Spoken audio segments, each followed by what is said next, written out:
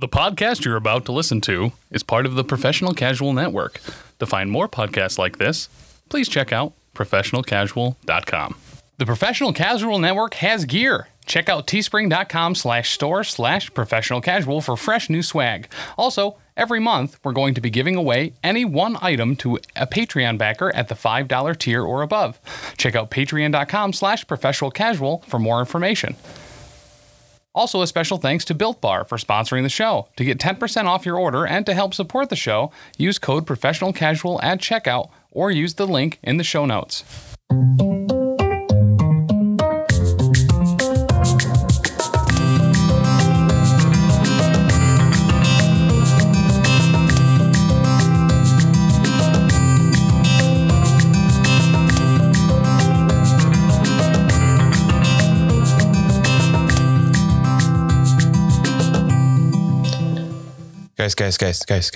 Guys. Don't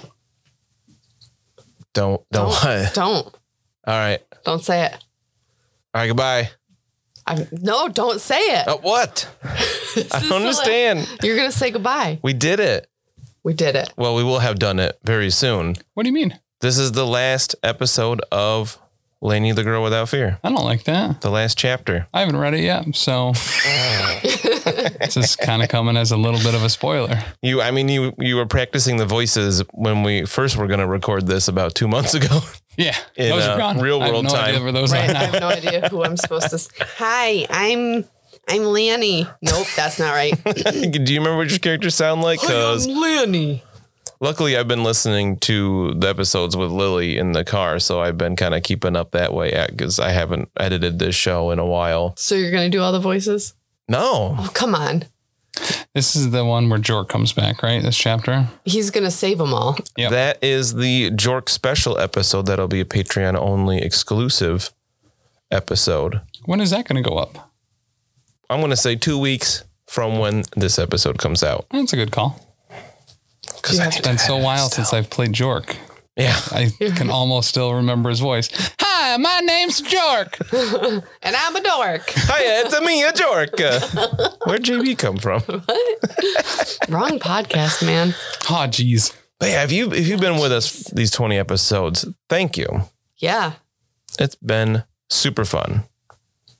The flagship show of the Professional Casual Network. Yeah. The primogenitor of the Professional Casual Network. It cleans toilets? What? But like in a proper way, a prima janitor? I had a buddy that his girlfriend broke up with him because he was a primogenitor. Oh my God. That's what I get for trying to use big words sometimes. A bunch of sass. That's right. Yeah, that's what you get when you make up words. Primogenitor isn't a real word. But again, as people have listened to 20 episodes, they know that, I say something and then I get a bunch of crap from you two yahoos. Yep, it's happened 20 times now.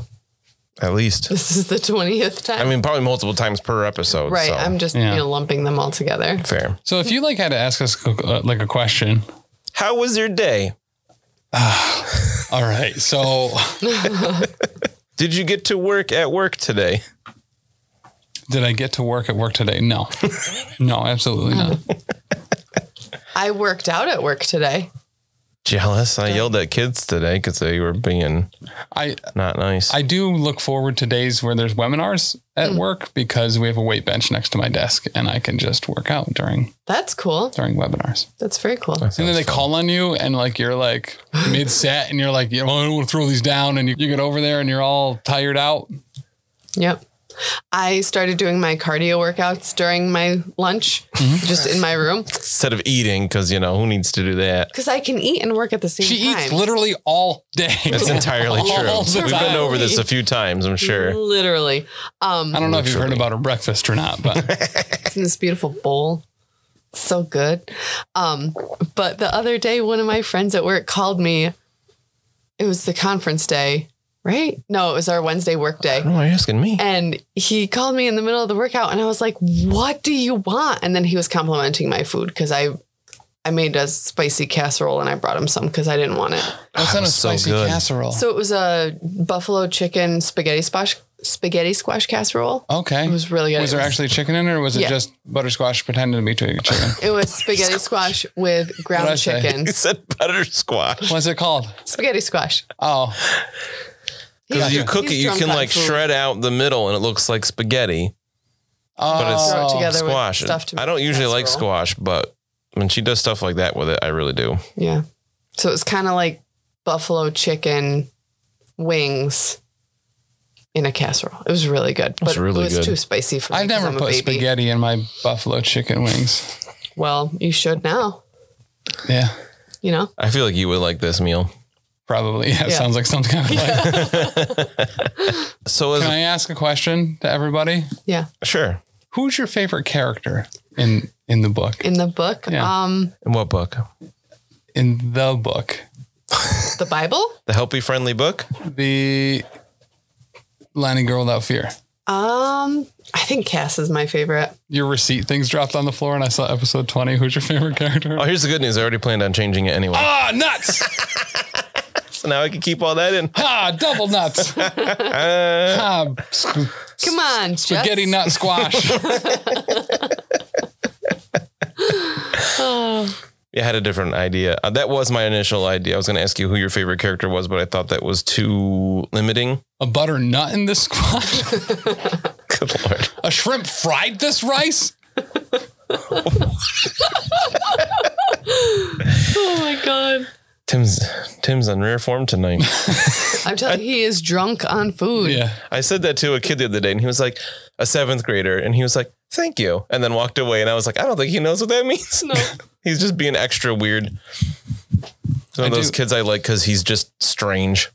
I do have an acquaintance, shout out Scott, who is severely lactose intolerant, but he doesn't get like stomach trouble from it. He gets like literally drunk. Like he'll have a piece of body, like, cheesecake and just be like, ferments you know, it's pretty incredible. Did you have cheesecake? I can't believe I drank.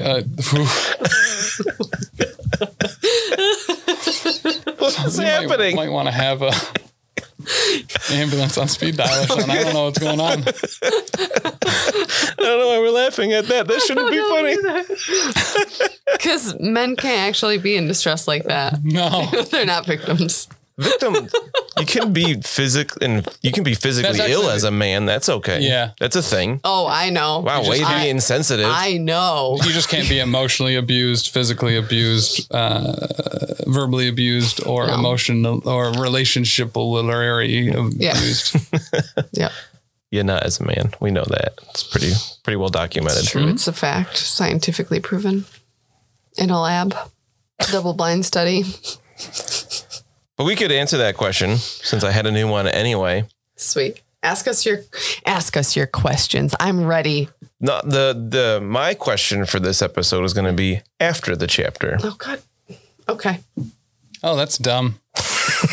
I told like you that at least in episode 19, if not multiple times. Episode 19, we literally recorded like 2 years ago. I was gonna say, and Seems when like it. that was before Felix went to college when we recorded that episode. I mean, this should only be releasing in the end of October of 2020. Right. You're crazy. You He's crazy. really smart though. He already knows some of his colors. That's true. He's so cute when he says "bew." You. Fast track. Yeah. Yeah. Yeah. Oh my gosh. It's so, he says yeah, but he means yeah. But he starts with the N, so it's very confusing and nobody understands it. It's got to be super frustrating for him, honestly. Right, Because it's like, I'm no, you literally don't. using the Yeah. word. Like, Oh, yeah, yeah. no. What? Who? Yeah. No. Yeah. Let's do a little bit of a recap because it's been forever for us. Probably been like 2 weeks for listeners, or maybe people are binging it once they realized how awesome this podcast is. Yeah. We ended with the crew getting to Barbagazi's tooth, Yes. the top of which Ronan lives in. It was a big, basically like a spire of rock in the middle of a canyon. So it was like a mountain that's kind of hidden by a valley, but it was like a kilometer across, kilometer deep. And Kilometer. He made it, right? He didn't. Somebody else did before the gnome's powers were lost to the world other than him. Yeah. He said he came back and it was here and he was like, oh, this is cool. I'll live here. This is a good place to live. I'm just going to fly to the top. Yeah, because he can just fly, but he didn't have the power to fly all of them. So they had to hike their way across. You didn't hike with him. You didn't like show him the way. He was just like, peace, later. I'll see you when you get up there. That's not his style, man. I'll get a kettle of tea on. You know, Yeah. I'll make some sandwiches. I'm sure that I've got some egg salad in the fridge. Because he could just make ice Yeah, like, okay. from water. So an ice sandwich, he's going to make them? I don't Well, to keep things in a fridge. Yeah, but how long has it been since he's been home? We don't know. Okay. At least a week. Are you going to eat a week-old egg salad? I wouldn't. That's what I'm saying. I actually travel to LaGuardia once a year to get an egg salad sandwich. I kind of do that instead of exercise and dieting. I just eat an egg salad sandwich from LaGuardia once a year, and then I get food poisoning for like 2 to 3 weeks. I lose about 10 to 15 pounds, and I'm just kind of good to go. Yeah. Heck yeah. Seems like a pretty good plan. Yeah. How do you get to the place with the egg salad sandwich? You like buy a ticket and just don't go anywhere? No, it's LaGuardia. You just drive there. It's on the island of New York. LaGuardia Airport. All right. Right? Am I wrong? Is LaGuardia not? LaGuardia is in New York City, yeah. Oh, yeah. Dan doesn't realize that there are food places before you have to go through security. Not usually. Sometimes there are. I don't know about LaGuardia in Please particular. don't So bring then don't talk about practicality it. into Don't this talk because about it's it. obviously not a real story. I don't know. If you don't know about LaGuardia, then don't speak to it as if you do know LaGuardia. Well, right back at you, sister. Do you know that there's You guys places are related? I told you it was a Delaware County thing. Oh, God. Do you know that you can get an egg salad sandwich in LaGuardia before going through security? No, but you don't know that you can't, so it's Schrodinger's egg salad sandwich. Well, hopefully a listener can fill us in. God, don't Man, leave after in this there. intro, listeners are going to be like, man, I'm glad this is over. Right? What happened to that podcast? This is a fantastic intro. What are you talking about? Yeah. All right, so they were trying to climb the tooth. Lanny went first, then Brutus, and Cass. And then Lanny was having a good old time. She looked down and she saw Ronan was standing there with his sword drawn. And she looked out to the river and she saw the Mongers were back. Bum, bum, bum. Yeah. So why don't we mercifully cut this intro short and check out the final chapter, Oh my 20, God. I'm glad. Return. Y'all, I've got a roll of toilet paper here in case you need it if we're going to cry. Thanks. I've already been food drinking in preparation.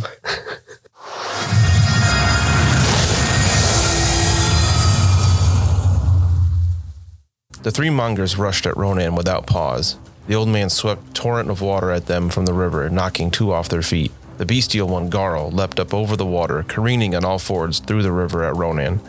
The old man staggered back, getting close to overtaxing himself from the use of his sprite powers. He held up his sword, but didn't favor his chances against the savage beast. After all this time, could it be this mindless thing that finishes off the Wanderer? Ronan thought. Garl roared and spittle flew from his fanged mouth. The bestial monger crashed to the ground as something huge landed on top of it. Brutus had dropped from the tooth, landing squarely on top of Garl. The monger was dazed but far from finished. The two battled in the splashing water. This time Brutus wore armor and wielded his new weapon, and Garl was having a harder time compared to their clash days ago. The other two mongers made their way across the river, having righted themselves. The leader sensed weakness in Ronan. He could feel the sprite energy inside the Wanderer. Saw how tired the old man was after his last 2 feats. Go! Was all he said to Rashak, and the tall monger drew his void blade and stalked towards Ronan. Laney knew it was her turn. She was high up on the tooth, easily over 24 meters. Higher than ever, she dropped without something to break her fall. If she didn't get down, Ronan was almost certainly dead. He could take the monger with the sword, she knew in her heart, but not the leader sorcerer at the same time. Laney glanced down and saw Cass had her face hidden in her arm. She was beyond terrified at the sudden reappearance of these three and was unable to move. Laney made up her mind. Ronan, help! She called out as she pushed herself from the tooth, flying down to the ground. Ronan caught her meaning immediately and slowed her descent enough that she didn't break a leg when she landed. A swirl of wind enveloped Laney and she floated down slowly for the last few meters. She took a stance next to Ronan and brandished her tanto. She risked a look up and saw Cass was still cowering on the tooth, roughly 10 meters up. Cass, up or down? Make a choice. Then Rashak was upon them. The Monger was exquisitely skilled. Ronan quickly realized the last time they faced off, the Monger was not trying his hardest. Now he was. Ronan, a veteran of hundreds of years of sword fights, didn't have the enhanced speed and strength of the Monger. The power of the void flowed through him like blood. His eyes glowed violet. His sword was wreathed in magical indigo fire. Ronan's own sword was cloaked in its yellow flames, and the two swords seemed evenly matched. Lainey tried to interject her own blade into the fight wherever she could. The Tonto glowed warm, but no fire sprang from it. Lainey was able to jab the short blade at Rashak here and there, but the Monger was easily able to defend it or dodge out of the way. For as fast and strong as the Monger was, it was just as nimble. Cass looked down from her perch and saw the three sword fighters caught in their duel. Brutus kept Garl at bay with his long club. When the Monger did get past his guard, his new armor deflected its claws. Tears streamed down Cass's face. Her nose ran with snot. Her hands and legs began to cramp from the effort of holding herself along with the strain of her limbs shaking in pure terror. She could only see two of the Mongers. The one she was truly afraid of was out of her line of sight. It was the one thing in this world she feared more than anything else. The thing that killed her Da. Your fear is ripe, girl. Cass heard shouted across the river.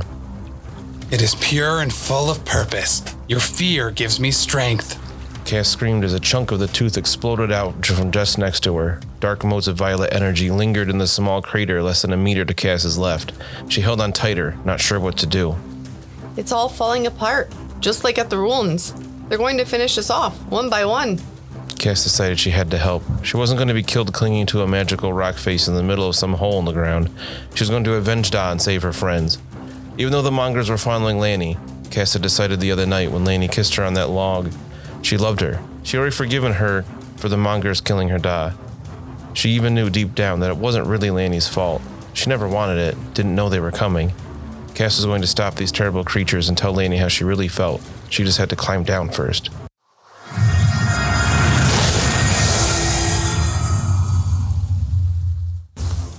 Lanny looked up when she heard the scream just after the explosion and saw Cass tumbling through the air. Cass! Ronan! Lanny cried out, afraid for the first time in her life. Afraid for Cass. There was no way she'd survive a fall from that height, even into the water. Ronan grunted with effort to push Rashak away and cushion Cass's fall, same as he did Lanny's. The wind whipped around Cass and she fell to the ground hard. Cass, no! Lanny screamed out again. She kicked Rashak as hard as she could in his side, causing the Monger to double over. Lanny sprinted to Cass's body lying in the shallow water at the base of the tooth. She slid on her knees the last meter to check on Cass. She was breathing, thank the sprites. Lanny dragged Cass's body to prop her up against the rock so she wouldn't drown. Lanny, help! She heard Ronan call to her. Rashak had redoubled his efforts without the distraction of one assailant, and she saw Ronan was bleeding from numerous minor wounds. Yeah, Lanny, help him. The leader taunted. Lanny heard him clearly over the sound of the river, even though he was still on the far bank. Save Ronan, and I will kill your precious Cass. Lanny looked over at the Monger. A sphere of violet energy hovered over his open palm. Anger and hate filling her. Your fear was divine. I've heard of you as the girl without fear. Tasting it is exhilarating. I'm not afraid of you. Lanny said as she stood, Tonto in hand. Lanny, don't! We can finish this one together! Ronan called out, but Lanny didn't hear him. Her rage overcame all her senses. You almost killed her. I tried and failed, but I will kill her. And you, and Ronan, and your base Minotaur, but Cass will come first. Don't listen to him! He's trying to separate us! Help me kill this one! Ronan was shouting to deaf ears. Lanny, listen to Brutus called out next, but Garl tackled him into the water. Lanny didn't say anything. Her anger didn't allow her to think of anything except killing the Mongers. She ran through the river. The lead Monger laughed as she was slowed by knee-deep water. He raised a hand and shot out his violet fire. Lanny held up the Tonto, same as at the ruins, and easily deflected the fire around her. I'm not afraid of you, coward. You'll get no void energy from me. Your purple fire didn't work before, won't work now. Oh? But it already did. Lanny finally broke out of her rage-filled attempt at revenge from a cry of pain behind her. She looked back to see Ronan run through by Rashak's void blade. Brutus finally got his head above water to take a gasp of air, but Garl's claws raked across his neck and he fell back under the water. She immediately realized how the leader had tricked her, goaded her, used her lack of fear against her. She cried out once more, a primal shout of pure anger and pain. In her hand, the Tonto shone bright and burst into golden flame. The fire of it pushed back at the violet flames surrounding her. The leadmonger stepped back in surprise. It cannot be. No one has been gifted by the sprites in many hundreds of years. I'm not. I'm just angry. Laney thrust the Tonto forward and a torrent of yellow fire poured out, engulfing the monger. His screams of shock and pain overwhelmed everything else in the ravine. Laney jumped with all her strength, the wind carrying her across the river. She landed on the monger's chest, her Tonto stabbing into the creature to the hilt. His screams stopped. Garl and Rashek stopped. The other two mongers turned in unison and looked at Laney. Rashek drew his sword from Ronan's gut, who slumped to the ground. Garl stood in the river, a foot on Brutus, keeping him in the water, his brown snout just above the surface. Laney stood on top of the leadmonger, their former leader, not even knowing its name. She didn't care what it was called. She held the burning blade in her hand and her eyes shone with fire. The other two mongers opened their mouths impossibly wide, their jaws reaching down to their chests, and let out an otherworldly howl. The black motes that swirled around their presence swarmed out, darkening the area even in the bright morning sunlight. Laney held out an open hand. She didn't know why, it just seemed like the right thing to do. Almost instantly, Ronan's sword slapped hard into her outstretched palm. Keep trying your tricks. You're all mine. Garl and Rashek charged forward, howling their void-driven cry. The motes filled the air, trying to choke Laney as the three entered a vicious melee. The fire in Laney's eyes burned bright, incinerating the motes before they could impact her breathing. With both blades in hand, Laney was a dervish, deflecting everything the two mongers could throw at her. She spun, slashed, ducked, swirled around the two mongers. Her Kuri lessons with Brutus filled her mind. Every form, every step, every cut took over. She cut small slashes over the bodies of the two creatures, their frustration mounting at their inability to do anything against this small human. Motes continued to flow out of their mouths, the ravine filled with the dark specks. Amidst it all, Laney glowed with an inner fire that poured out of her eyes and mouth. Her hair changed to burning flames from her head, ensuring the motes could get nowhere near her. Laney felt the strength and ferocity of fire, the speed and reflexes of the wind. The two weapons together made her faster and stronger than ever. She focused on nothing but the two deadly enemies in front of her. The three traded blows for long minutes until finally, without the protection of any weapons or armor, Garl fell. Laney and Rashek stepped over the body as they circled around each other. In the river, Brutus spluttered and coughed as he pushed himself out of the water. He saw Laney, glowing with the unnatural darkness, fighting the mighty monger to a standstill. Brutus reached around in the water for his kanabo, wrapping his hand around the handle, and headed into the melee. Laney and Rashek traded blows, his void blade a match for Laney's weapons. Laney cut at Rashek's side with a katana, but the monger blocked it with his sword. At the same time, she flicked the Tonto at his other side and gave the creature a graze across its shoulder. The monger roared in anger, but the shot was cut short, its mask caved in, crushing its skull. The monger fell face first into the river to reveal Brutus, hefting his kanabo, breathing heavily. With the death of the final monger, Laney let out the power of fire in all directions.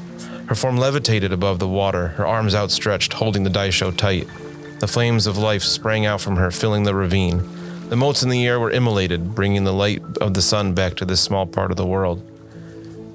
As the fire spread out, grasses and flowers sprouted from the ground. Trees grew larger. Brutus felt his surface injuries heal from Laney's flames. Brutus saw Laney as she changed in front of his eyes. She was no longer the crazy little girl always getting in trouble. The fire that flowed from her eyes and hair made it look like a whole new person. Seeing Brutus calmed her, and the fire died down, her black and red hair returning to normal. She breathed heavily and blinked the fire out of her eyes as her feet returned to the ground. Laney blinked again and ran to Brutus, wrapping her arms around him in a huge hug. She then sprinted across the river to Cass. Brutus followed slowly behind, limping. Cass was still unconscious, but breathing fine. Laney quickly felt over her body for broken bones, but couldn't tell if they were any or not. Deciding she was fine for now, she ran over to Ronan, who also lay partially in the shallow water. He had slowly crawled over to the tooth to prop himself up. I'm so sorry, Laney whispered to him. She crouched down in the cold water, tears appearing in her eyes when she saw the weeping wound in his abdomen. I needed your help, Laney. You let your anger and fear guide you instead of sense. I know, I nerked up. I'm so sorry. No, it's fine. Ronan coughed blood. Oh, we could have taken Rashek together, but you finished them all anyway. But you're hurt. Laney moved her hands to his wound, but didn't know what to do. I'm not only hurt, I'm dying. Can't you heal it like you did Brutus's face? I can heal the physical wounds, but there's more to this. Ronan winced as he conjured fire in his hand and pressed it to his stomach. What do you mean more? Brutus leaned against the tooth and asked, Why are you dying if you can heal it? The void blade the monger could conjure. It had other properties. I've been around a long time. Seen nearly everything the enemy has up his sleeve. Those mongers are new to me, but I know a void blade when I see one. That blade is a death sentence for anyone cut by it. Ronan coughed blood again. This time Laney noticed the blood was full of black specks.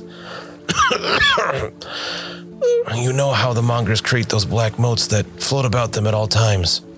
Brutus and Laney nodded. Those blades do the same, but inside whoever they cut. The motes multiply and eventually kill the person in their own blood. I could burn the motes away, but that would kill me as well. Even I couldn't withstand temperatures like that. I'm a dead man, but I will do what I can before I go. But you can't die. You're immortal. Seems time will not kill me. That much is true. But I can be killed, same as any man. I just had a few tricks up my sleeve that kept me alive this long. We will make the climb, then we will talk. We have much to discuss, the first being you, Lanny. I think I know what you are. What I am? Lanny reared back, confused. What do you mean? I'm human. No, you're not. At least, you're not only human.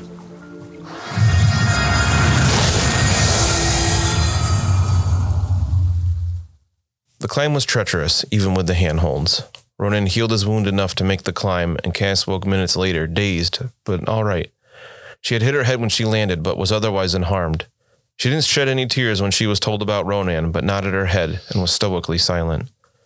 The four made their climb with no more thoughts of the mongers. Even if they did go to check on the bodies, all that was left was cloth and armor. Their physical selves had dissolved into millions of the tiny black motes and were swept away by the river. They were well and truly gone. After nearly an hour of climbing, the group made it to the top. Ronan and Cass immediately collapsed from exhaustion. They laid on their backs at the top of the tooth, breathing heavily. Laney and Brutus were also wiped out, but had enough energy to be curious about this new place. Atop the tooth, swaying in the wind, was a single tree. How it grew here with nothing but rock to lay down its roots, Laney had no idea, but it was beautiful. The bark was stark white, and the canopy was full of bright pink leaves. Some had fallen, but the tree looked hardy. It would not lose most of its leaves until later in the autumn. Fat pink fruit grew from the branches and gleamed in the sunlight. At the base of the trunk was a roofed porch built of wood not of this tree. A comfortable-looking chair sat by the door into the tree. It's not much, but it's home, Ronan said quietly while lying on his back. You're my first visitors. Ever. He laughed slightly until he coughed up blood again. Brutus lifted the wanderer, and he still thought of the old man even after all this time, and carried him inside. Then he helped Cass up and let her lean on her as they also entered the abode. Inside was even more magical than out. Stairs, ledges, and walkways crisscrossed back and forth down dozens of meters into the tooth. Laney could see larger ledges that could be considered rooms with different furniture about. Even at a quick glance, it was obvious that all of it was handcrafted, which made sense to Laney. There was no way he could transport an entire bed up here, but bringing the pieces over a few trips and building it here would have been quite possible. Ronan nodded to Brutus, who set his feet down on the smooth stone floor. I don't really have a proper receiving room, but I do have various chairs about we could gather in one place. I also apologize for the lack of beds. I never had a need for more than one. Brutus and Laney set about moving some furniture while Ronan looked for any food that was still edible. Cass tried to help, but had to sit down after attempting to lift a chair that made her head throb and swim. Sounds like you have a concussion. Kids at school would get them at sports sometimes. You'll be sensitive to light and sound for a while, but you should get better soon. Cass nodded and sat in the cushioned chair, annoyed she couldn't help more. Soon the four sat in a circle, eating a simple meal of salted meat and hard biscuits. I know it's not much, but it's food. The others ate with gusto. Brutus found greens growing near the tree outside that were sweet and crisp to go with his biscuits, and pink fruits that turned out to be tangy. So what now? I will tell you what I know, and then it's up to you three. I will die soon. I don't know exactly when, but before I let these void motes take me, I will impart my knowledge and powers to you all. All powers? Yes. Like I said after the ruins, I believe I can give you the gifts the sprites beget me. I did not think it was possible because I assumed it would kill me, but that's not an issue now.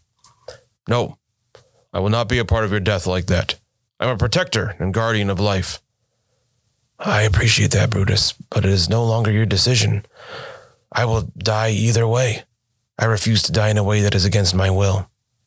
Even in his final moments, this guy is awesome.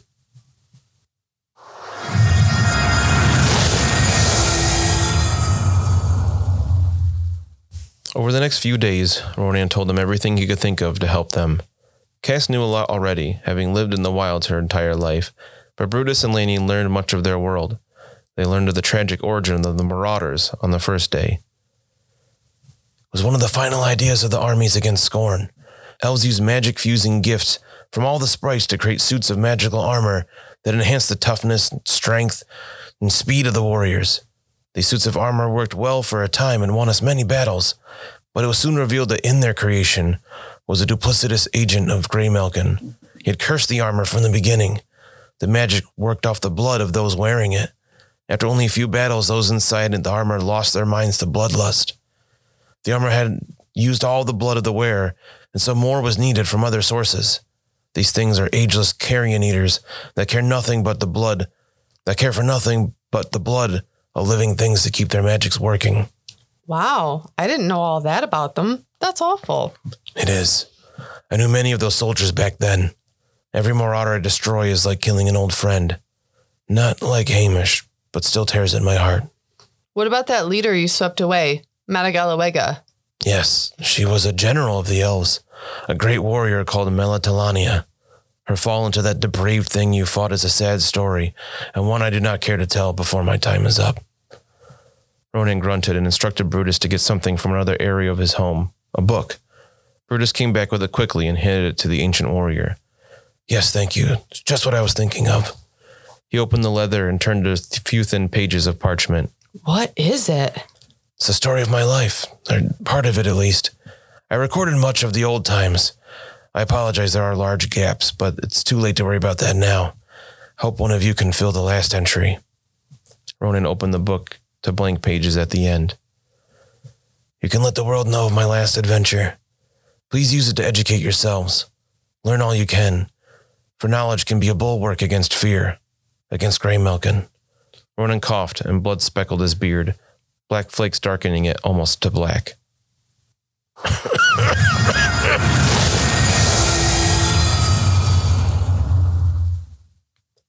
Inevitably, after 3 days, Ronan's skin faded to a light gray, nearly transparent, his eyes bloodshot.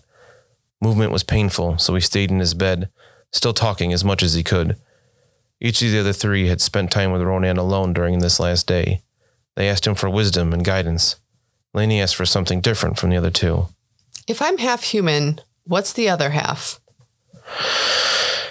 I have no way to prove my idea, but you showed some powerful evidence against Hamish, and again when you finished the Mongers. The sword? That was the first sign. You were able to awaken the sword without a direct gift of the sprites. But then there was more. Your eyes, your hair, you conjured fire, a conflagration. I believe you are half salamander. Laney had been leaning forward, but what Ronan said made her sit back against the chair. She didn't talk for long minutes. It was the last effort of the sprites against Greymalkin. Some sprites thought it would make stronger individuals in the war, half human, half sprite. These beings were the most powerful in the world. The sprites were right. The beings were nearly as powerful as I was, but it was simply too little, too late. The war was too far gone for us at that point. But you, Laney, are a descendant of these people. That's why you're so strong, so tough. I've heard about the things you did in Gaul, falling stories and landing fine. That's why you're able to awaken the sword. It was blessed by the sylphs and salamanders hundreds of years even before my time. Part salamander? Laney stared past Ronan, confused. So my parents are too? At least one, yes. As you know now, it's not a lineage that is obvious under normal circumstances. But you do not lead a life of normal circumstances, though. Laney smiled a bit at that. No, I guess I don't. She paused for a moment, and the two enjoyed a comfortable silence. So what does all this mean? Only what you make of it. Doesn't mean you're destined to save the world or anything, but You certainly are special. Like I said, I have no way to prove it, but I feel very strongly that this is the case. Thank you. Again, Ronan. Lainey took one of his gnarled hands and looked him in the eyes. I don't know how I could possibly thank you enough for everything you've done and taught me since I met you. A tear rolled down Lainey's cheek as she thought about losing this amazing man. A twin tear fell from Ronan's face as he thought about missing out on what this person would accomplish in her life. You've already done enough. Please get the others. My time is almost up. Lainey ran.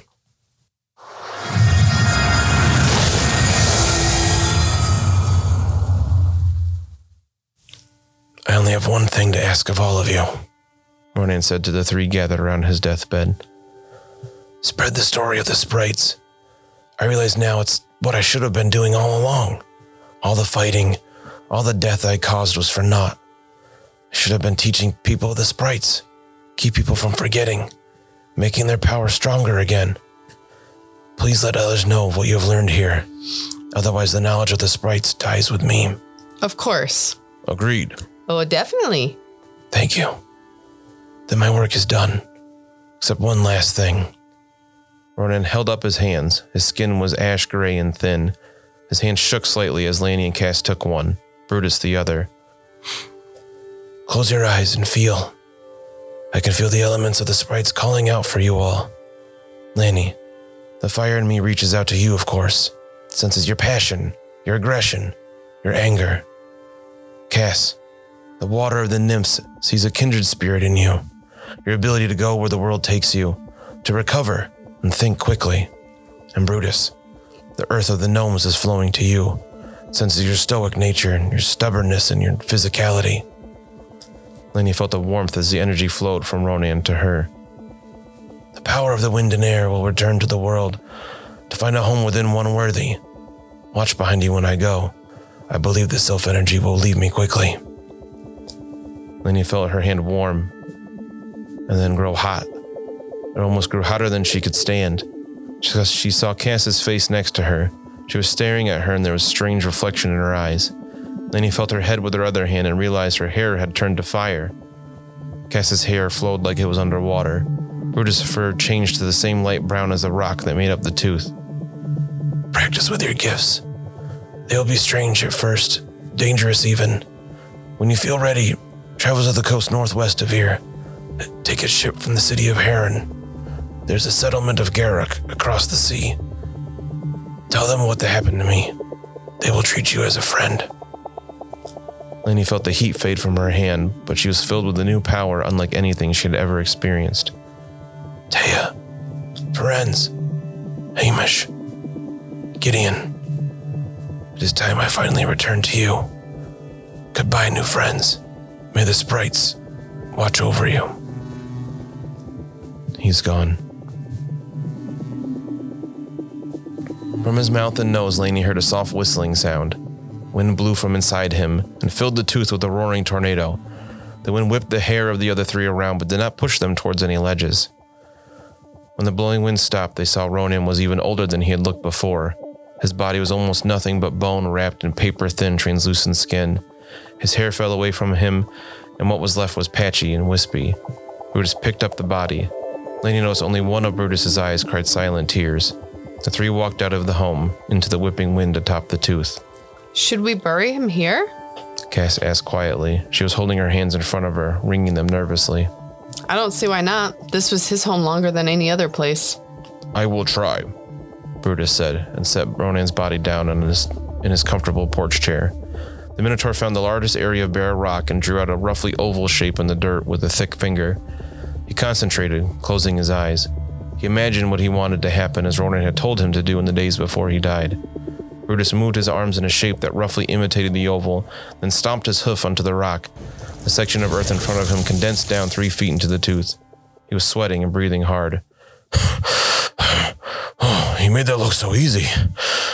This is going to take a lot of practice.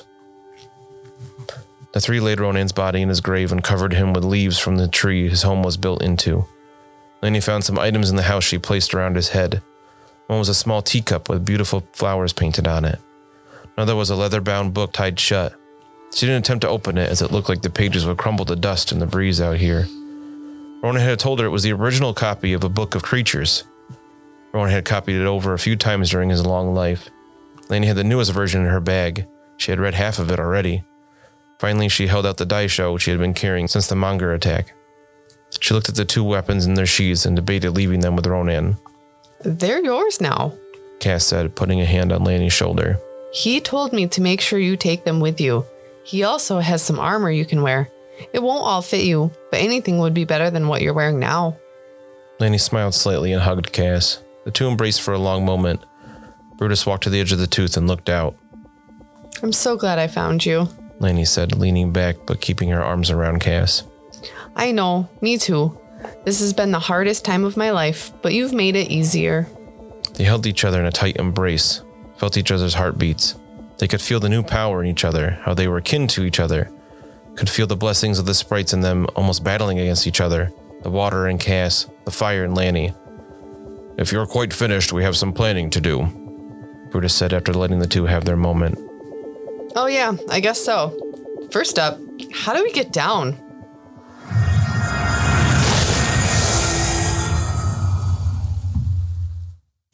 That's it. That's the story. That's all. For now, it said. It was very clear. For now, yeah, the end for now. All right, listeners can't see that. Yeah, I ended, instead of just the end or to be continued, I said the end for now. Oh, I thought there were just 4 different nows.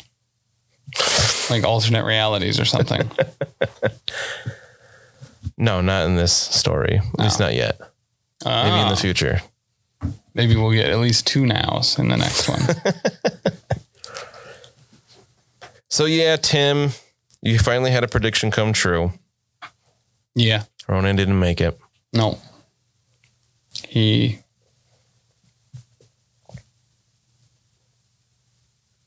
Died? Is that the word you're looking for? No, I was looking for a pun like Ronan, he sure didn't. Wow, that was rough. Yeah. So even though you predicted it, what did you think of his ending? I think void swords are super cool. Yeah. That it, just fills you with those little black spider motes from Spirited Away in the basement. Oh, yeah. Yeah. Spider mode. I saw that one time. That was a good movie. It was. Yeah, that was super rad. All the Mongers are super cool. They'll probably be back.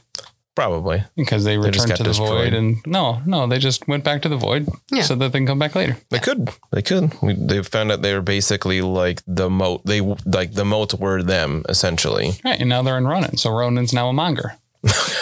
Yeah. That sounds awful. Yeah. Oh my God. Could you imagine undead Ronan? Oh my God. He doesn't have any of the powers of the sprites, though. Would he really be a threat? Ronanger.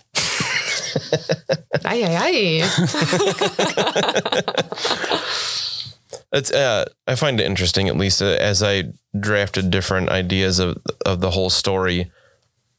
It constantly was somebody different dying at the end. Originally, It was Cass, but I wanted them to have more of a story together.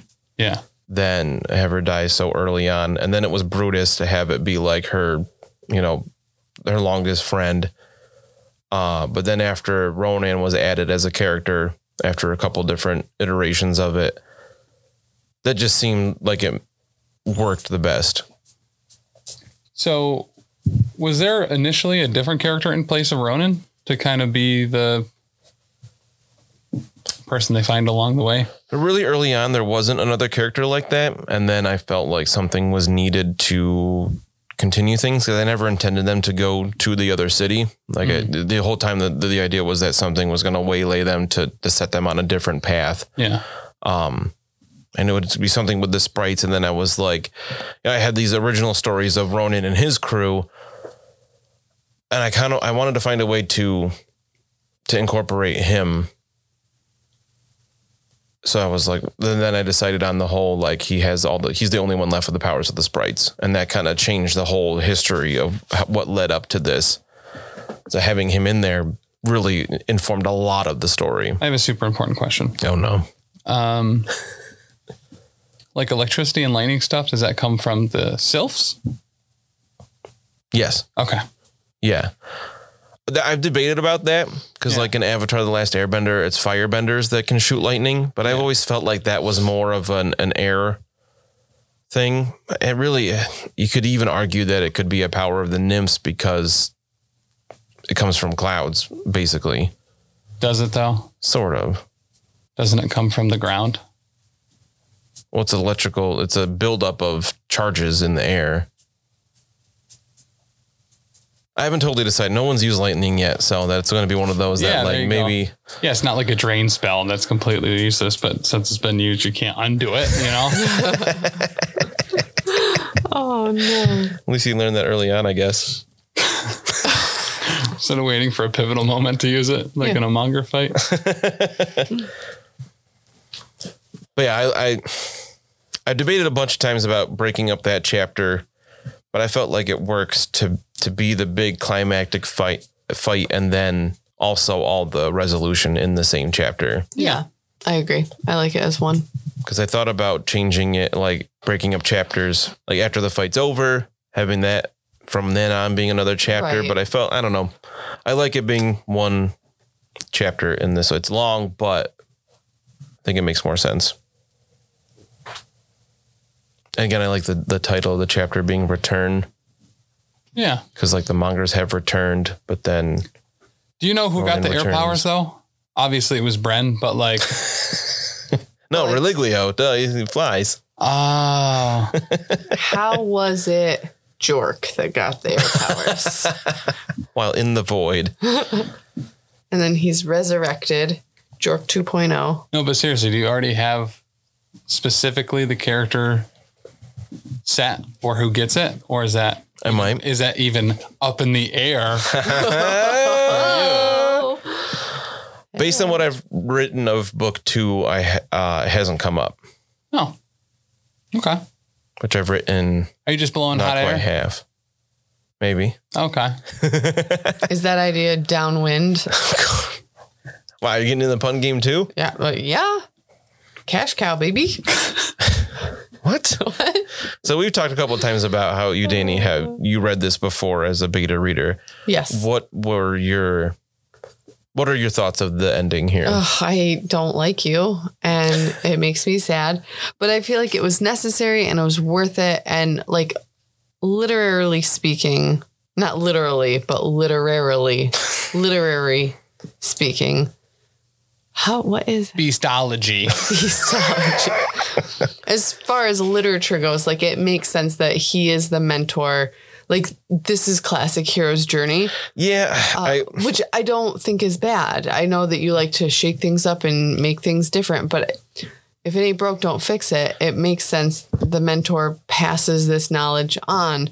They got what they needed from him and they wouldn't be able to grow more if he stayed and like coddled them in a way. Yeah, you got to kill him here at the start of the next book. Right, it's one exactly. of the two. Like, dude's got to die at some point. Well, it was one of those that I really debated about that because it's like it seems too obvious. Like it's he's Obi-Wan. He has to go down in a way, but I didn't want to do that. But like you said, Jin, I think you mean. So I really debated with to have it not be him, but then I felt like it was kind of like any combat situation would be on easy mode for them and there wouldn't be any real danger. Like if they can survive the Mongers fine, anything else coming along would probably not be too difficult. I guess you could have done like, and I mean, and this would have been a long drawn out, slower death, which you wouldn't have wanted, but they get a little bit of the powers at the end of the first book. Ronan gets weaker and then he continues to get weaker as they get stronger and just Yoda's out of there. But that would just be... I like the way that you did it though, where like he gets mortally wounded, but he doesn't die right away. So he's around long enough to like help, like tutor them a little bit. Like he can't actually show them how to use their powers. But like Brutus said, when he like dug the grave, like this is what he said I would need to do. Well, and it takes it away from the less obvious of like, oh, he dies in combat. Oh, and here's a book. That's his diary from all of time. Yeah. So that was the way to do it, I feel. Cass can't read, so whatever. Right. She's just like everybody in Gapapa. Yeah, I kind of shamelessly stole the idea of like it filled you with the moats by changed it a little bit to be, the Monger motes. Basically, they've been having that the whole time. But in one of the Gotrek and Felix books from Warhammer, Krell is this undead wight, and he has the black axe of Krell. And if you get cut with it, a piece of the blade will break off in you. Oh, dang. And it slowly moves its way to your heart until you die, kind of like Iron Man. Yeah. So I that inspired the Void Blade thing here. Dang. But you got pretty cool rules for it in the RPG. You can have a Void Blade and I thought you were solely going to kill say somebody. you drew that inspiration from Hepatitis. Nope. Okay. Not Which this one? time. There are 4 hepatitises now. I thought there were only. What's the There were fourth one? 2. Well, you got to find Oh, no, out in 3. Lonnie, the Girl Without Fear, book 2. Return of Hepatitis. Hepatitis Q. Hepatitis, hepatite you. So I want to talk a little bit about Lainey's not physical journey from one place to another, but her journey as a character. What you guys think of her throughout? I don't like her. Sorry. I knew you were going to say something like that, though. I don't know. Give me time. You go first. You got this. I was going to say I relate a lot to her. I feel like we're very similar.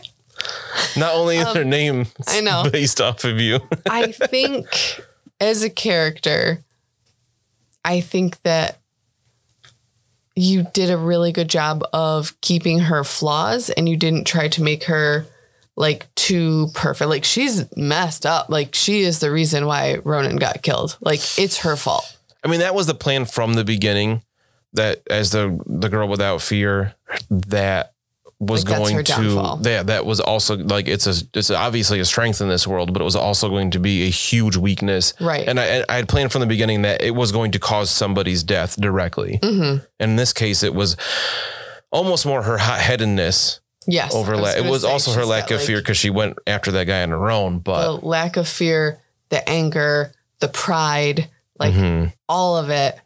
Girl needs therapy. I mean, true.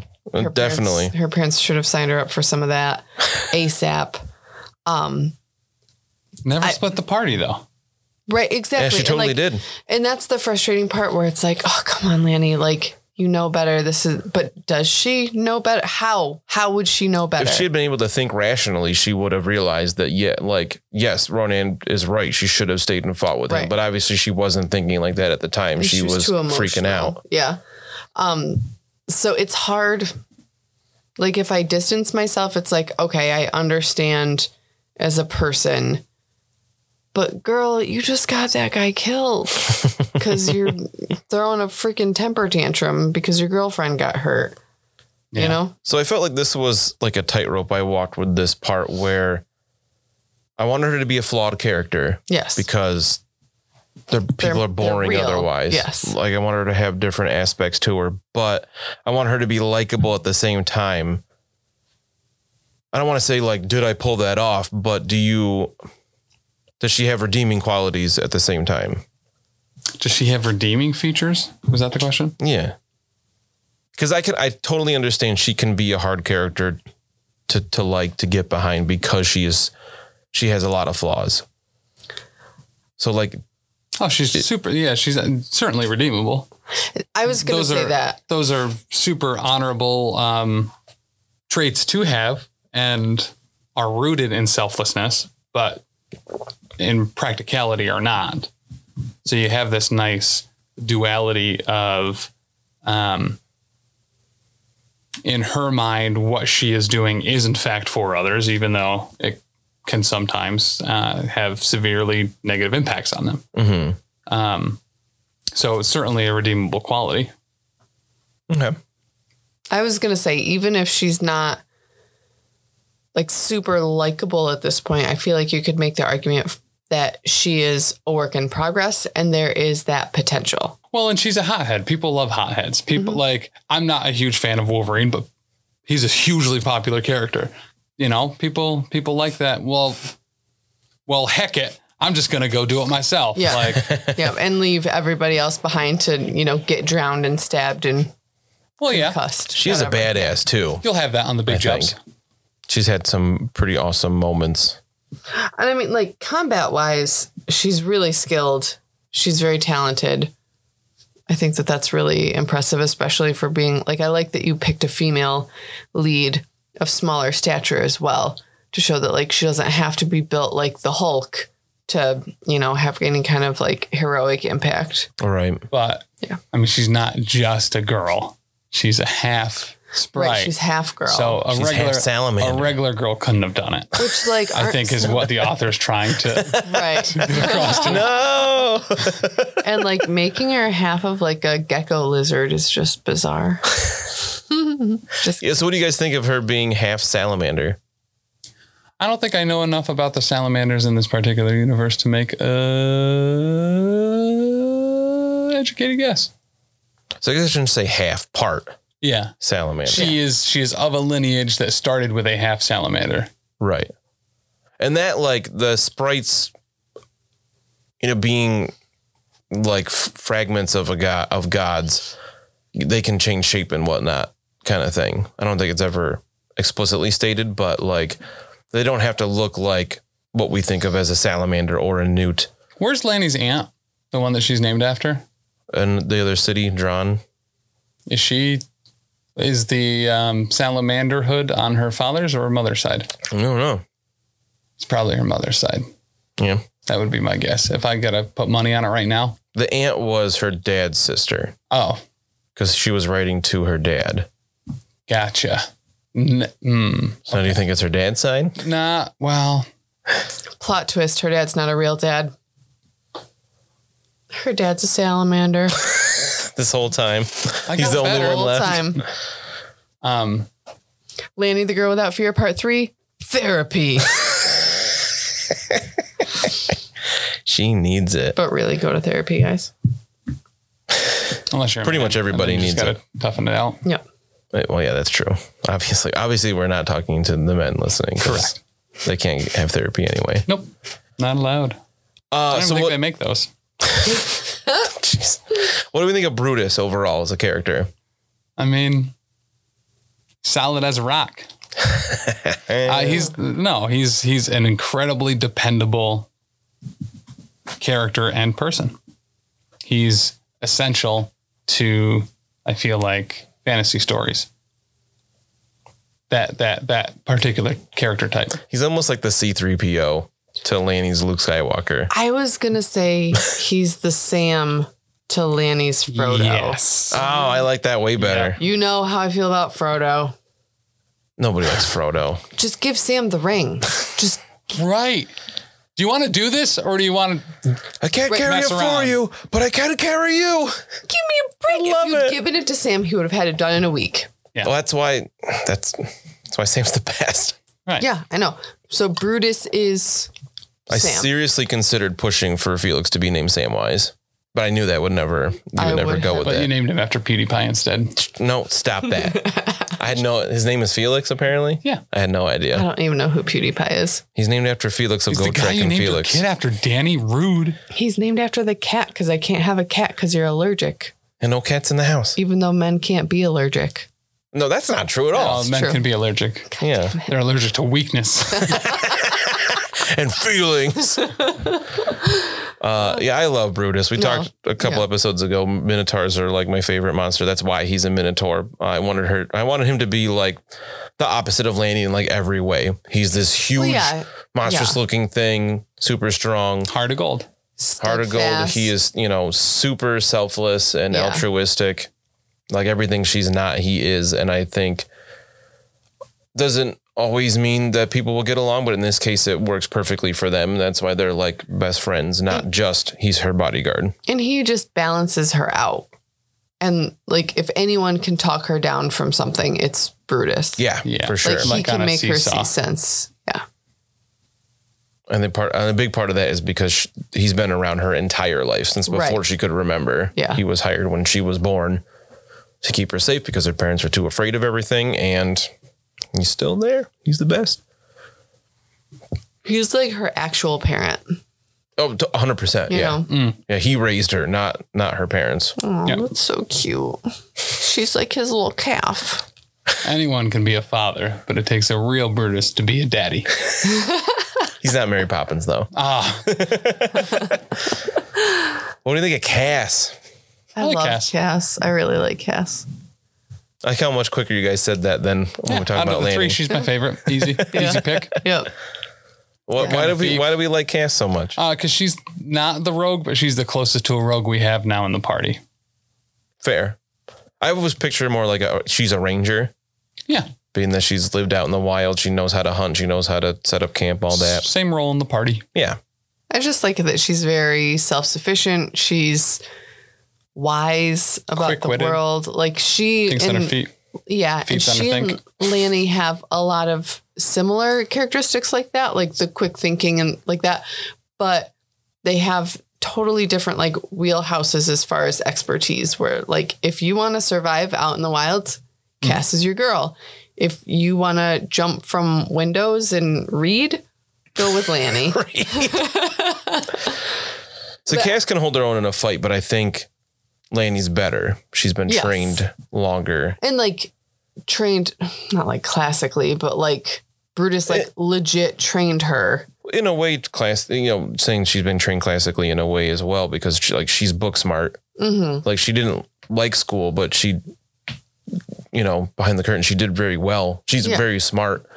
She just doesn't always think through everything because she's so impetuous. Doesn't always apply herself, and that's why we need a parent-teacher conference.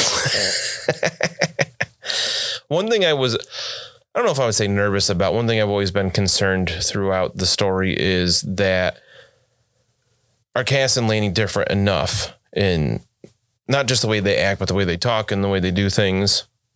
So very specifically for me, someone that has regularly had to constantly define the line, like in D&D, between intelligence checks and wisdom checks. I do think that they are very different enough, because Lanny is very much intelligence and Lanny is wisdom. Lanny's got high intelligence, low wisdom. Mm-hmm. Cass has high wisdom, not low intelligence, but Yeah. kind of like average. But they like, even out. Yeah. And I think just like how Lanny and Brutus work well together because of their like matched up strengths and weaknesses, the same goes for Lanny and Cass. Like Cass really fits into that triad very well. Right. That's Brings something good to the party. what I was hoping to do with the whole party thing. Obviously Ronan's part of that as well, but not going forward, but he was for a while. But the three of them are supposed to be like the core, they're the Luke, Leia, and Han of the story. Lanny is the Triforce of courage, and Cass is the Triforce of wisdom, and Brutus is the Triforce of strength or power. Yeah. Yeah. Perfect. Perfectly splendid. Oh God. Terrifying. What do we think of Ronan the Wanderer? I don't like old dudes. Just not into them. Wow, that's ageist. What'd you really think of Ronan? I love Ronan, and I remember when I first read this, I was very upset at you. Yeah, I feel like you came into the room and you were like, I hate you. And I was like, what? I did. And I like shook the manuscript at him. Like I was so angry at you. And I was so happy because like I always said, if I get an emotional response, I did something right. Yep. I think that, you wrote him in a way that really highlights that he is old beyond measure, but make it like something that you can really wrap your head around. Like he's been around for thousands of years. We can't possibly comprehend that, but you make it so that we at least get some kind of understanding of it. I don't hate him. And that might sound negative, but that's a huge compliment. Well, you just said how much you dislike the old dudes and things like that. Yeah. So Just the future's now, old man. It's time to die. Like I was not happy or pleased in any way, shape, or form that he bid it. And normally I would be. oh, cool. Yeah. That it does sound like high praise. It was certainly intended as such. I don't know if it came out that way. But the Qui-Gon Jinn in the prequels or the You don't like Qui-Gon Jinn? Obi-Wan Kenobi. You haven't even in the- seen The Phantom Menace, you said. I haven't seen all the prequels. I've seen The Phantom Menace. Maybe that's what you said. Yeah. But no, I just, you know what I mean? Just always telling everyone how things are and how they used to be and just Get over yourself.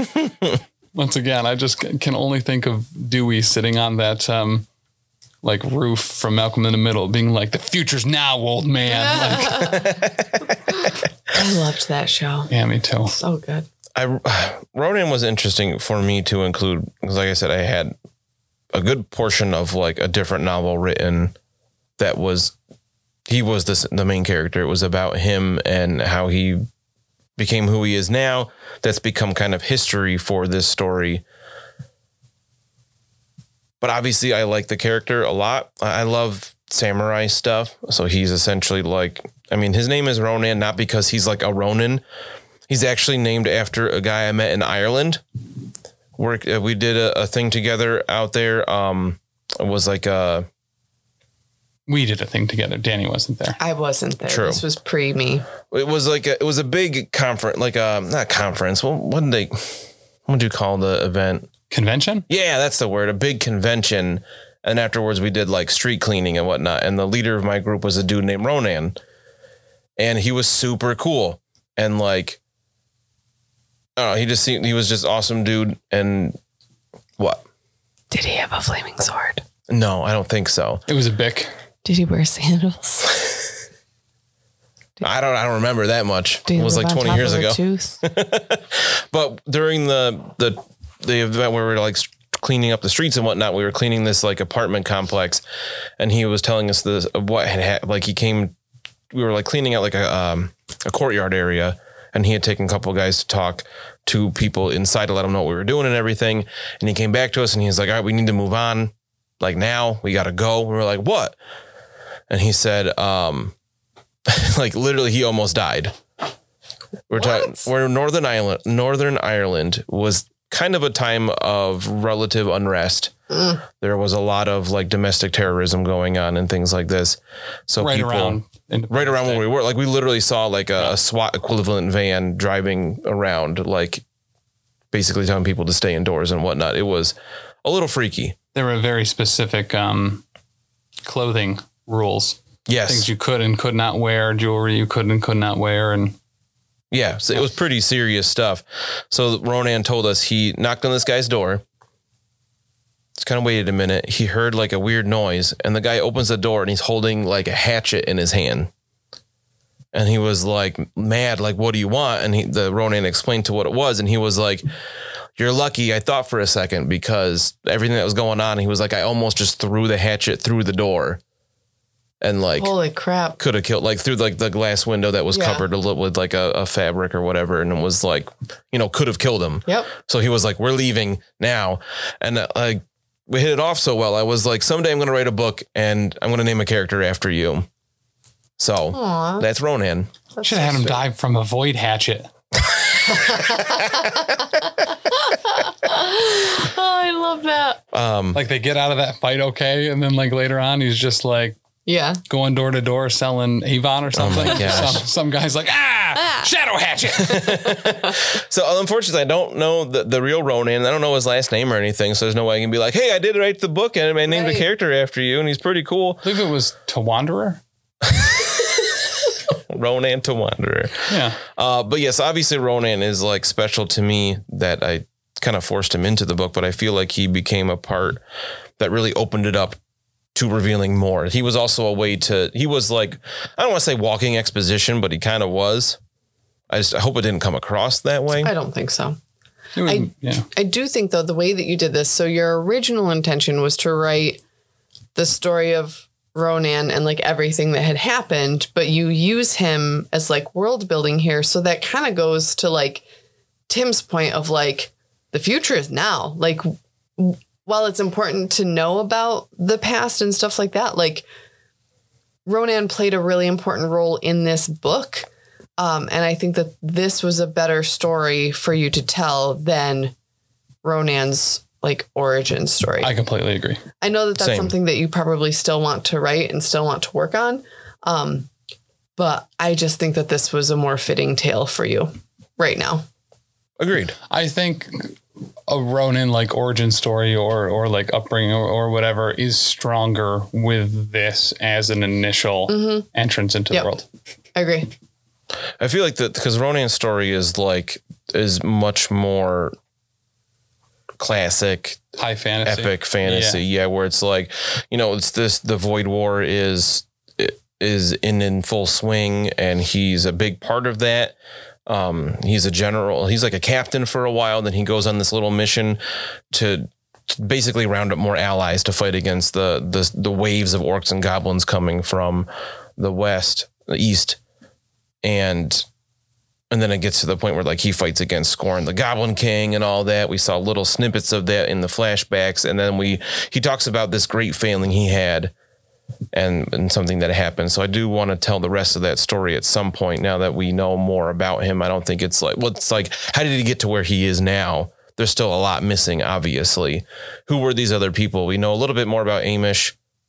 We saw a little bit of Taya. We didn't see much of Gideon or Ferenz, the primals of his crew.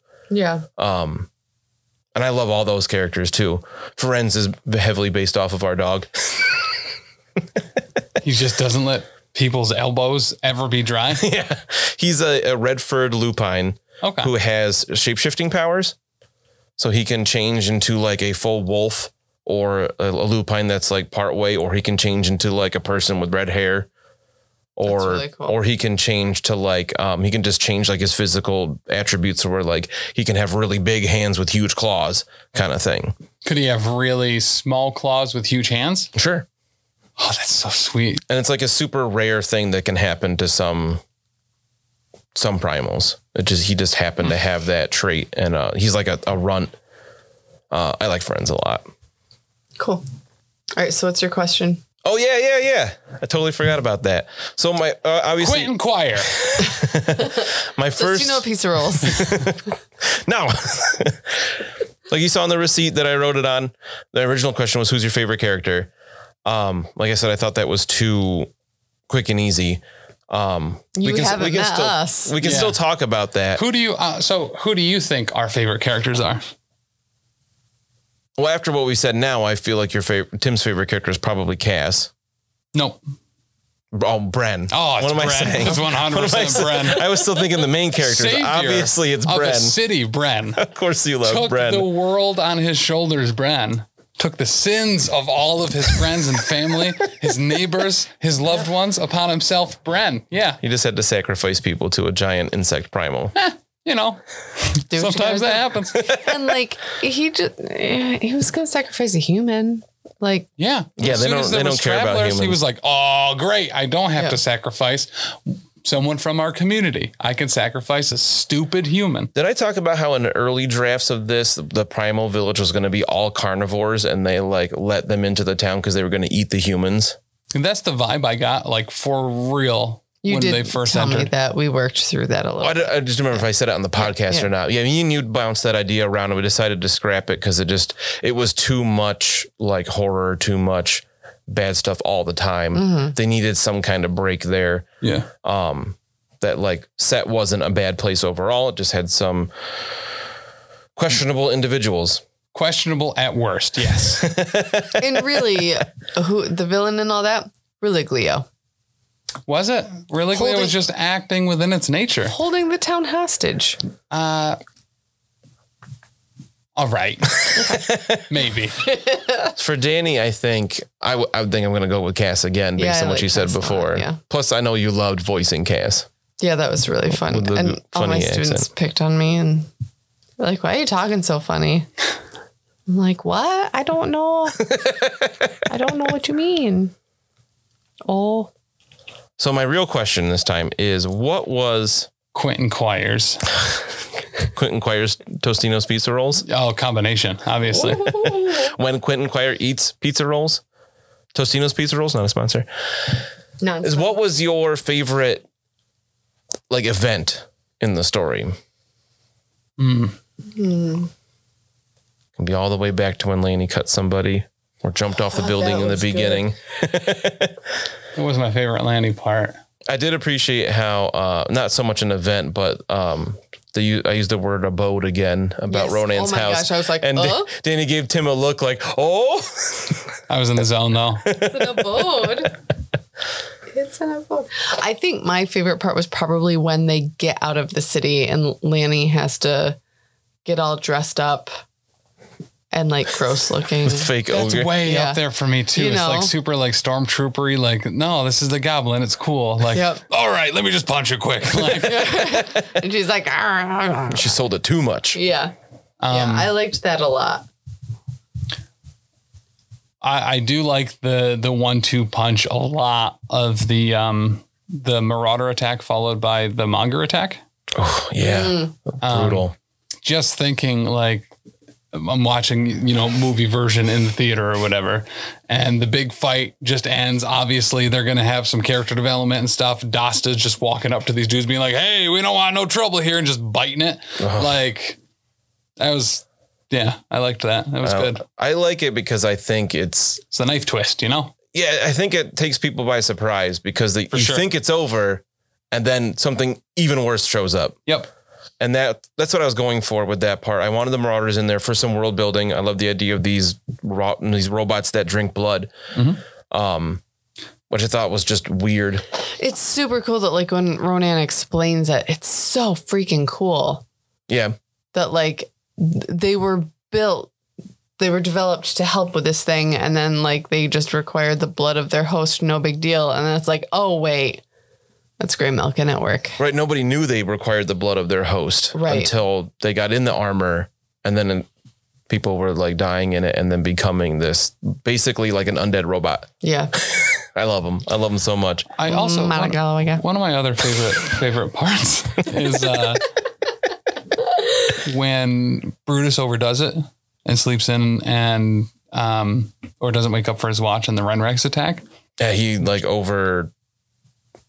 Overtaxes himself to make up for it. I just love that it is very clear in this book, and this is something that I really enjoy, is that the virtues that each one of these characters is kind of given has major repercussions throughout the story. Obviously, Ronan dies from Lanny. A bunch of people die from Brutus sleeping in. Cass, MVP, doesn't really get anyone deaders. That's pretty true. She has like the cleanest slate there. Yeah. I think mine would be the final climactic battle against the Mongers, and when Lanny, her powers finally like come out, the fact that she doesn't need to be directly gifted by the sprites because she is part sprite, and seeing just the image to me of her like floating above the water with her hair on fire and fire just coming out of her and like holding the blades that are also on fire. And it's very Phoenix from the X-Men to me. Totally. I had that image. Literally the image in my head too. Yeah. Which is kind of what I was going for there, that just her surrounded by fire. And it's just like this, like, holy crap, what is happening to her? Like, mad. that's what I hope people think when they read or hear it, is just like, what is going on? Yeah. Like, how can she do this kind of thing? And she's just so awesome to me in that moment. And that's like, to me, that's like pinnacle Lanny. She's just awesome. And it's one of those things where, like I said, I relate to her on so many levels because I know she's not so loosely based on me. And like, I feel that way when Lily doesn't put her shoes away, or when Dan says that he's going to clean up the rest of dinner and he doesn't. I feel like my hair turns to flames and I can just float on water. I've seen it. Tim saw it. I was going to make a comment, but didn't need to. Not so passive aggressiveness. He could have toasted a marshmallow on my hair and then eaten the outer layer and then toasted it again. Oh, just carbon. I want more carbon. So with our final episode of the first book, I can't believe it. final call to action to listeners. Maybe people actually do it this time. I want to hear what people's favorite events are. Chances so far. This is your last chance. For real, though. It's the last chance. For really real. Until someday I have time to finish the second one and then do this again. Okay. Which I'm looking forward to because this was super fun. But I want to hear what listeners, readers' favorite events, favorite character, favorite event. What was your favorite part about it? What did you love? Yeah, I don't want critical feedback. I want to know what you liked. Send all that hate to me. theprofessionalcasual@gmail.com. Yeah, or Top Tier Casual on Twitter. But if you want to tell me the stuff you did like, you can also email theprofessionalcasual@gmail.com, or you can send me or find me on Twitter at @istan_HDH. Yeah. Or dancoleauthor.com. You can join up there and message me there. Well, and if you like this, check out the Patreon, because there's going to be that Jork bonus episode. Heck which yeah. is real good. Patreon.com/professionalcasual. And we were not jorking around on that one. No, it was super fun. That was great. That was a good one. We actually recorded that before this episode. Yep. Because I knew this one was going to take a long time. Yeah. I had a great time writing that story. It was fan service, Tim service, but I need a Bren short story now, by the way. yeah, right. You can So get on that. I'll try to find time to do that too. But the Jork story is, I think it came out solid, and it's special to me because it was created because of this podcast. Yeah. Yeah. So we want to hear how Jork lost his horn, how he got a bar, what's going on with that whole stuff. We want to learn more about orc culture in Lanny's world. Fascinating. And the world is called Andorra. I don't know if I don't think it's ever said in the book, but the world is called Andorra. I feel like it is, or maybe it's just because we've talked about the RPG. Yeah, because right now I just called the Andorra RPG. I need a real name for it. Can I give a tiny little teaser Of course. nugget? There's a primal in it, and it's wearing khakis. It's not actually wearing khakis. But there's a really fun... Can I say it? You can cut it out. Sure, go for it. Oh my God, there's a centipede primal. I don't think that gives away much of anything. Yes, there very is a exciting. centipede primal. So if you found the idea of a centipede primal and one specifically wearing khakis as funny as Tim and I found it, you should absolutely check out our Patreon. That's patreon.com/professionalcasual. And keep an eye on that too for eventually someday we will play the RPG set in this world as well. And you can see Tim play as a Vespid, a wasp primal with void powers. Yeah. He's going to go around stabbing everybody with his butt. Yeah, he does have a stinger. Yo, Been training for this my whole life. can we LARP this one? Ooh, yeah. Yeah. Tim's got to get a wasp costume. I'm going to have to choose between the 8 I have. So one last time, I want to say thank you so much for listening. If you haven't yet, tell everybody you know about it. I think this is one of those things. I label it as YA fantasy, but I think it's a story for whatever age group, really. And if you stop and really reflect on your life, your mom would love this story. She would. So you should tell her about it. Used to say, tell your friends, tell your mom, tell your friend's mom. Tell your mom's friends. Tell your mom's friends. And before we sign off, Dan, thanks for writing this book. Oh, thanks. It was really fun. I really enjoyed it. Thanks for being the primogenitor of the Professional Casual Network. Yeah. Well, I want to say... I got the Chromebook right here, guys. Oh, the Chromebook we started recording on. Now we just read off of it. Yeah. Well, you did. Yeah. Well, then I need to say, Danny, Tim, thank you so much for doing this with me and bringing my characters to life in awesome ways. You guys were fantastic the whole time. Tonight, I think exceptionally. Tim's death scream, Danny's cries of terror as Lanny and Cass. Yeah. Just you guys nailed it from beginning to end. Thanks. From start to finger guns and moonwalk away. Yeah. From start to the end. For now.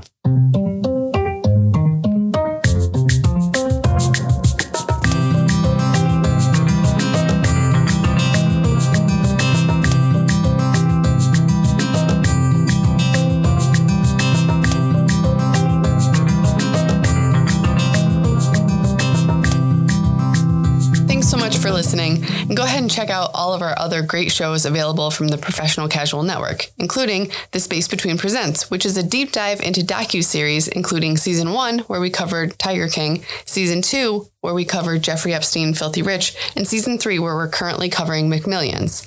We also have the Lost Omens podcast, our new actual play that's coming soon, where we're playing Pathfinder 2nd Edition. We also have Big Fiction Energy, our audio drama podcast in which we tell the story of Lanny, the girl without fear, featuring Sirenscape sound effects and music.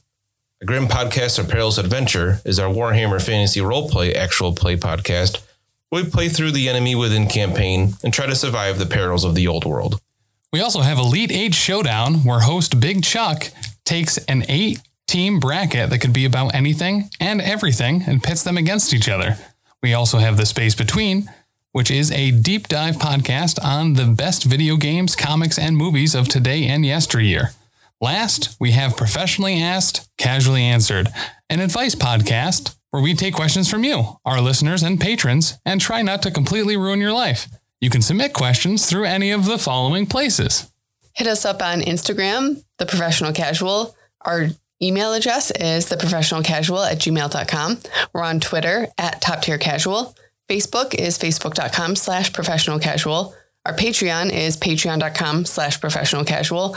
And our website is professionalcasual.com.